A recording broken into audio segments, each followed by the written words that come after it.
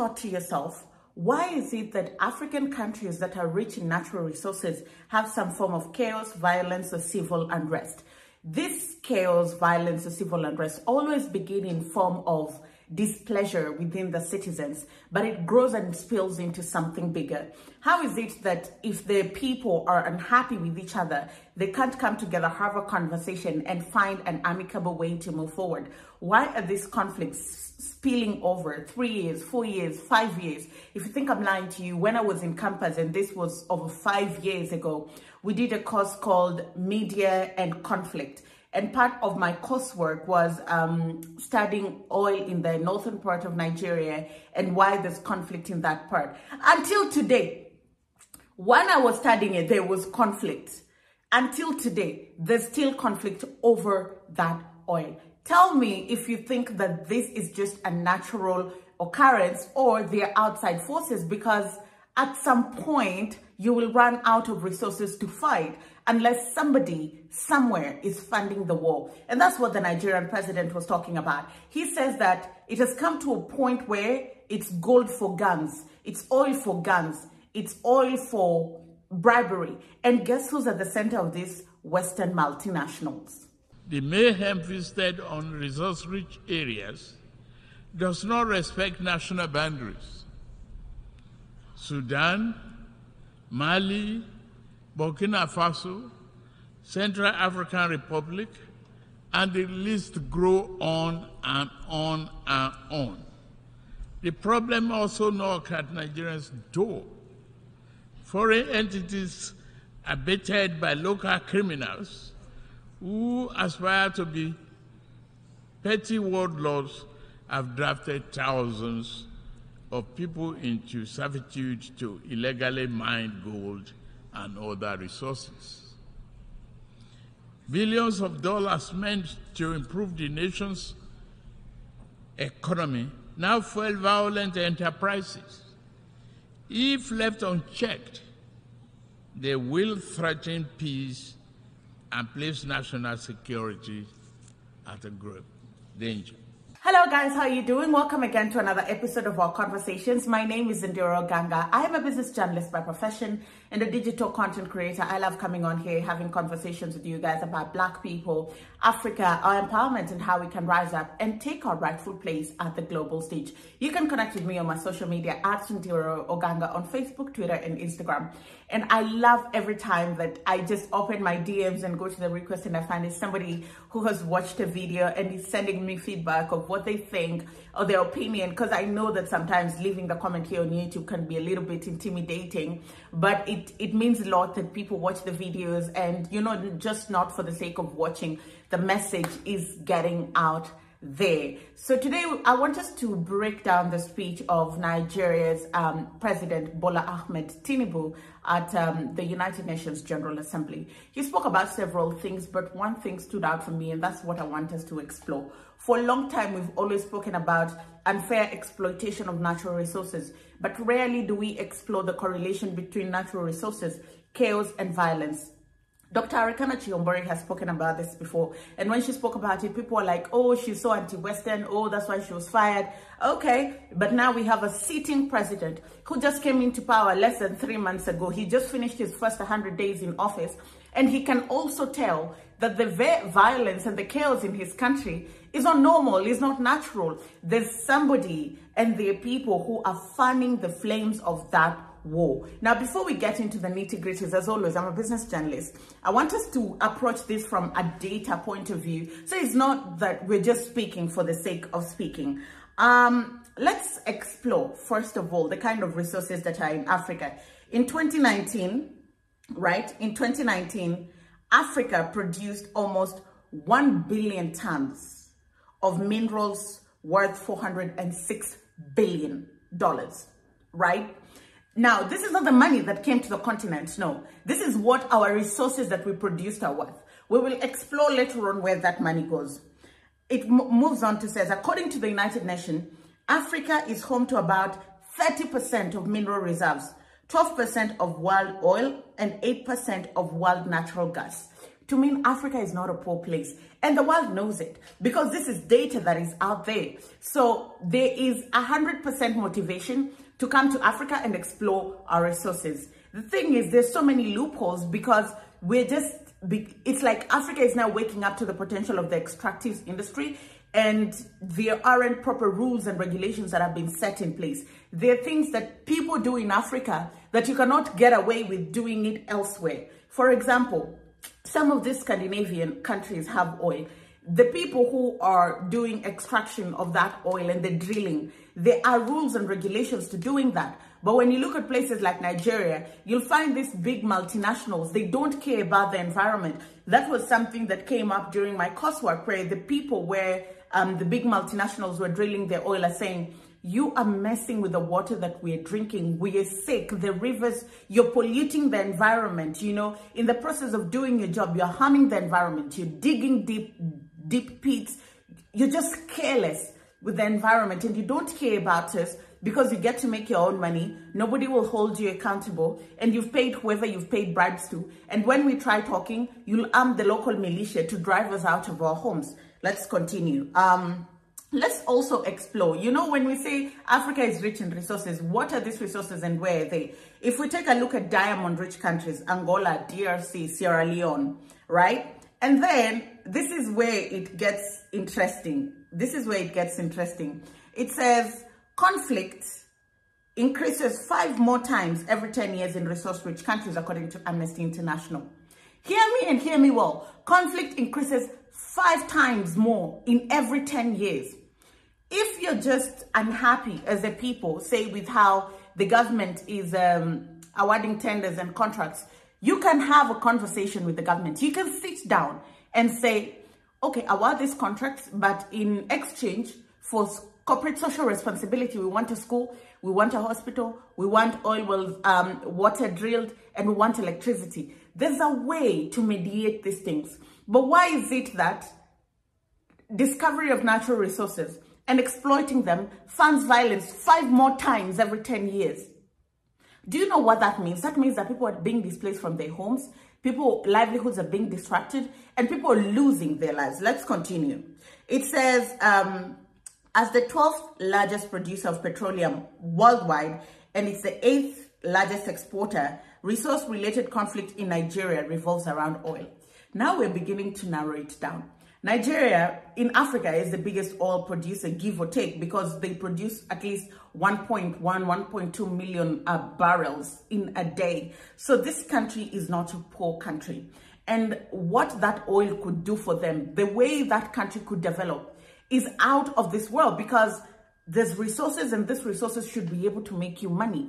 But there's conflicts around of everything that they could fight about. They're fighting about the oil. And it's not a fight that can be mediated and completed. It's a fight that's supposed to create instability so that whoever is doing what they do can do it without anybody raising an eye, because what everybody is focused on is how to deal with the conflict and not necessarily what the people drilling the oil and what the terms of the drilling are and how it benefits Nigerians. Let's continue. Oh, and just to circle back on that, so many oil-rich countries have oil at such an affordable price, but that is not the case in Nigeria, and that should tell you a lot.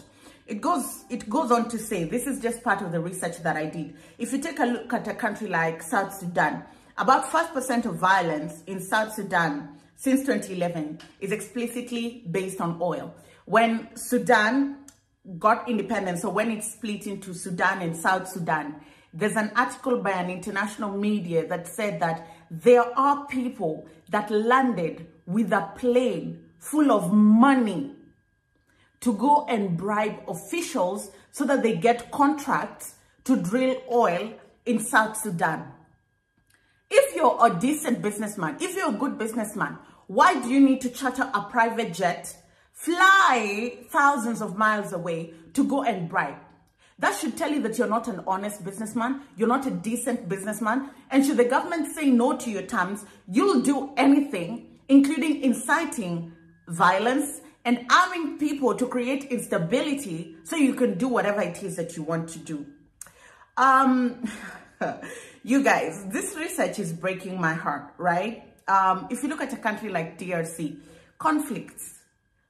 For the last 10, 15 years, there's conflict. But this is a country that is rich in natural resources. DRC has diamonds, it has cobalt, it has gold, it has timber, it has rubber. DRC is estimated to have about 24 trillion worth of untapped natural resources. $24 trillion. Can you imagine if there was peace and stability in DRC? Now, just take a moment and imagine if there was peace and stability in DRC and they were exploiting their resources with either local or multinationals that respects the law of doing business, and the country is getting its fair share. Do you know what that country could look like? It would be the most developed country, not just in Africa, but across the world, because it means that you have money. You have money to develop your infrastructure, to mean the trade, movement of people, goods and services, SWIFT. You'd have proper healthcare. When healthcare is heavily subsidized and it's quality healthcare, it means you have a healthy workforce, a healthy labor force, to mean that productivity is very high. You invest in education and not Western funded education. You can dictate the terms of your education because education should serve the needs of a country, not necessarily the needs of the donor. That means that you would have the skill set that you need now, tomorrow, and the day after to develop your country. Then it would mean that the purchasing power of people would be high because the economy has money. Money is in circulation. But no, you cannot allow them to do that, because if they do that, then all the other African countries begin to say, if these guys can use their resources to develop like this, then they'll start renegotiating the terms, then they'll want better. Then they'll start saying, nah, we're not doing business like this. And that is what Nigeria's president called out in a very subtle way. He didn't go into the details like I have, but he opened that door. And it's important that we start interrogating these issues and having these conversations. And a continent that has resources worth billions and billions and billions of dollars should not be poor, should not be begging. And most importantly, it should not be mad with violence and chaos. Africans, and I say this without the fear of contradiction, Africans are not violent people. If anything, correct me if I'm wrong in the comment section if you're African, if there's ever any disagreement or conflict, the first thing, even in the tradition, I grew up in the village, the first thing they say is, can we have a conversation? The way that we've always solved conflict is conversation, not with guns. And so when guns enter the chat, you know there's some Western people behind it. Let's listen to the Nigerian president. The fourth important aspect of this global trust and solidarity is to secure the continent's mineral-rich areas from plundering and conflicts. Many such areas have become catacombs of misery and exploitation. The Democratic Republic of Congo has suffered this for decades, despite the strong UN presence there. What happened? The world economy owes the Republic of Congo much, but gives her very little. The mayhem visited on resource-rich areas does not respect national boundaries. Sudan, Mali, Burkina Faso, Central African Republic, and the list grow on and on and on. The problem also knocks at Nigeria's door. Foreign entities abated by local criminals who aspire to be petty warlords have drafted thousands of people into servitude to illegally mine gold and other resources. Billions of dollars meant to improve the nation's economy now fuel violent enterprises. If left unchecked, they will threaten peace and place national security at a grave danger. Given the extent of this injustice and the high scales involved, many Africans are asking whether the phenomenon is by accident or by design. Members' nations must reply by working with hosts to deter their farms and nationals from the 21st century pillage of continent riches. Well, I've overwhelmed you with facts in this video. I think, yeah, but sometimes it's just important to come out with the receipts, because what is happening on the continent is very sad. And Africans should not be begging for peace in their own home countries. Africans should not be begging for water, for electricity in their own country when they can comfortably afford these things. Yet our resources are being exploited, going to develop the Western world in this modern day and age.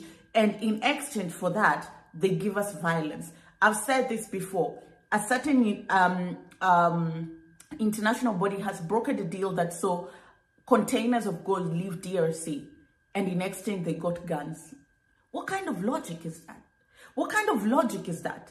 DW has done a documentary where there's a private airstrip in DRC that planes land with guns and leave with gold. Really? Really?